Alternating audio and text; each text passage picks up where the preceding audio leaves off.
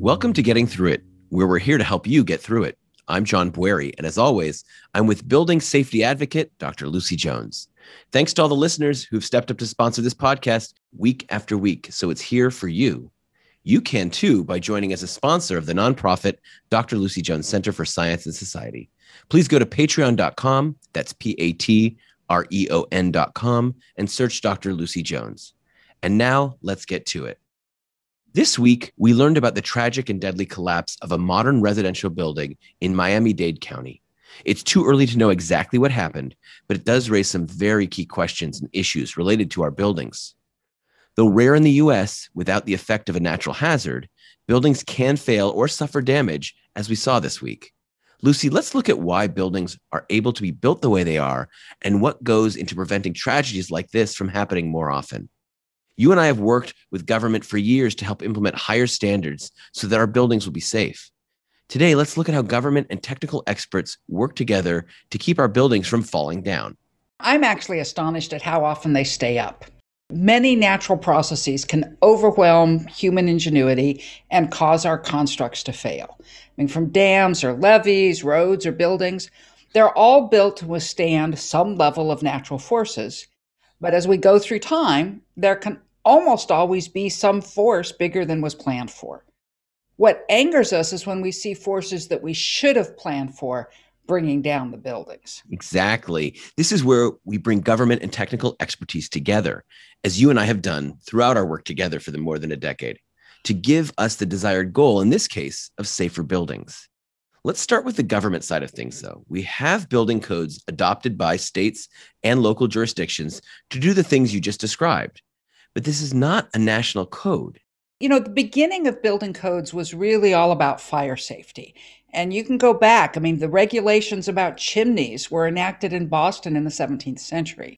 The first seismic building codes came about after the Long Beach earthquake in 1933. But each of those are being done by local jurisdictions, one city at a time. Right. And this idea that we could do something at a larger scale, that really started happening in the latter part of the 20th century with the uniform building codes were developed. They were argued over and agreed to, usually by engineers and other technical experts. And now what is known as the International Building Code is the base standard for codes across the US. And in fact, I think almost every state, if not every state, uses the IBC as the basis for their codes. Deciding to use the same standards was a huge step forward, but it's not the only thing that's needed. Let's think about how you can end up with a building that is a risk to its occupants. First, if it's old enough, there weren't any codes or perhaps inadequate codes when it was built. Second, the design might be faulty and not actually give us the intended protection. Third, you could have the construction be faulty. It's a great engineering design, but the builder didn't actually follow that as they put it together. Or in the end, you can have aging of the building or changing conditions, means that the building no longer is as strong as it was originally. And looking at those four possibilities, the fact that buildings predate codes or modern engineering solutions is a really difficult one to overcome. Yeah, and I mean, when you stop and think about it, you realize building codes are not retroactive. They're about how to build a building in the future. So if we learn that something doesn't work and we change the building code, that doesn't get rid of the old buildings. Dealing with bad existing buildings through mandatory retrofitting, that's only done when the risk is really very great. We don't like to tell a homeowner what he has to spend money on his building. There are some places in California that have mandated buildings that are dangerous in earthquakes, forcing retrofit, but it is rather piecemeal, even across the state of California. We're really getting a good design too, because we have these licensed engineers who work together nationally to come up with what the code should be. And they're some of the primary designers of the International Building Code. And they actually work to understand what flaws might be and make sure that designs of the future don't include any flaws discovered in past designs. Right. Structural engineers are the ones who study failure and how to build in the strength that you need. And these have been encoded into the International Building Code and adopted by the states. And then they're used by an individual engineer who designs a particular building. So is every engineer perfect? Obviously not. And now you have to have that design inspected by somebody other than the designer itself. As we've seen in every feature, scientists to engineers to everyone else, the easiest person to fool is yourself. So you need an independent inspection of the design. And that happens through building departments at individual local jurisdictions. And that implementation of those designs, how do we get it inspected and approved, that varies a lot between different jurisdictions. In a big place like the city of Los Angeles, there's a large department and dozens of engineers on staff. But even there, the head of the department is a political appointment and doesn't have to be an engineer. And sometimes he's not.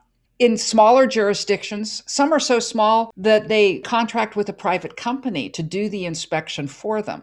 This is often a very good solution because those companies that provide that service have the engineers on staff and give them expertise that they wouldn't be able to afford to hire alone. But it might not also. Some of those companies aren't as good. And many small cities have their own departments without any engineers at all. So some of them really aren't equipped to determine if the designing engineer did their job or not. So we've talked about how we design a building and then how those plans get inspected and approved by a local jurisdiction. But then once it's designed and approved, you have to build it, actually put materials in the ground and construct the structure. And when you have construction, you need inspection. And that's different than approving the plans, as you described, Lucy. Here is where the funding of the building department really comes into play. Will they have the staff to inspect the buildings being built? And will the contractor and builder follow the plans without continuous inspection? Right. In any department, there's going to be a limit to how often they can conduct inspections. And overwhelmingly, those inspectors take their responsibilities very seriously, but they can miss things. And of course, there are some cases in which the inspector might have been convinced to look the other way. It seems to be more common in situations where only arriving at certain times within the building process, they miss things. I still remember the San Simeon earthquake in 2003. We saw a development of quite new houses. They were only a few years old that failed very badly in the earthquake at shaking levels that it shouldn't have happened. When we got in and looked, we realized that what happened was probably a contractor with a bad back who didn't like to bend over, and they were missing nails where the building was attached to the foundation. The building inspector didn't see it because by the time they came to do the inspection, drywall had already been installed. So this thing of that, there's a lot of ways in which inspections can be got around if somebody really wants to try to do this. The best solution, if you really want safe buildings, is actually continuous inspection. This is required for public schools in the state of California under something called the Field Act that mandated continuous inspection by the state on the site of any public school. And the result has been some of the safest buildings in the state. They perform incredibly well when we have the designs really carefully gone over and make sure that at every step of the way, those designs are actually followed. But it's an expensive process and means our public schools cost more than plain buildings to be put up. With all this, we still have the issue of time. A building can be built to the highest standard today, and the technical approach doesn't change or improve over time, but the materials used, maintenance, or external factors may change the integrity of the building. Small earthquakes over time, change in the water table, earth subsidence, etc., all contribute to these external factors that over time could impact the building. Right, and here's where we really don't have much that the government can do to address this problem. We depend on the owners to recognize that they have a problem, and the whole idea that you have to get a permit to do changes means you're bringing the building department in. Without requesting a permit, the building department is just not going to be coming back and looking at your building. If the owner chooses to ignore the problem, the government role really is quite limited. When we have common property, condominiums, really big structures, sometimes, and it depends on the state, there are procedures for continuing inspections over some sort of interval. I've heard of 40 years type of frame to try and catch problems, but 40 years is a pretty long ways to go, and you can have a lot of things happen to your building during that time. Buildings are only as good as the codes in place when they were built. the level of expertise that the structural engineer designing them has, and the level of construction when it's built, and the world and materials having not changed since it was built. That's a pretty tall order, but we have some of the best engineers and inspectors in the world here in the US.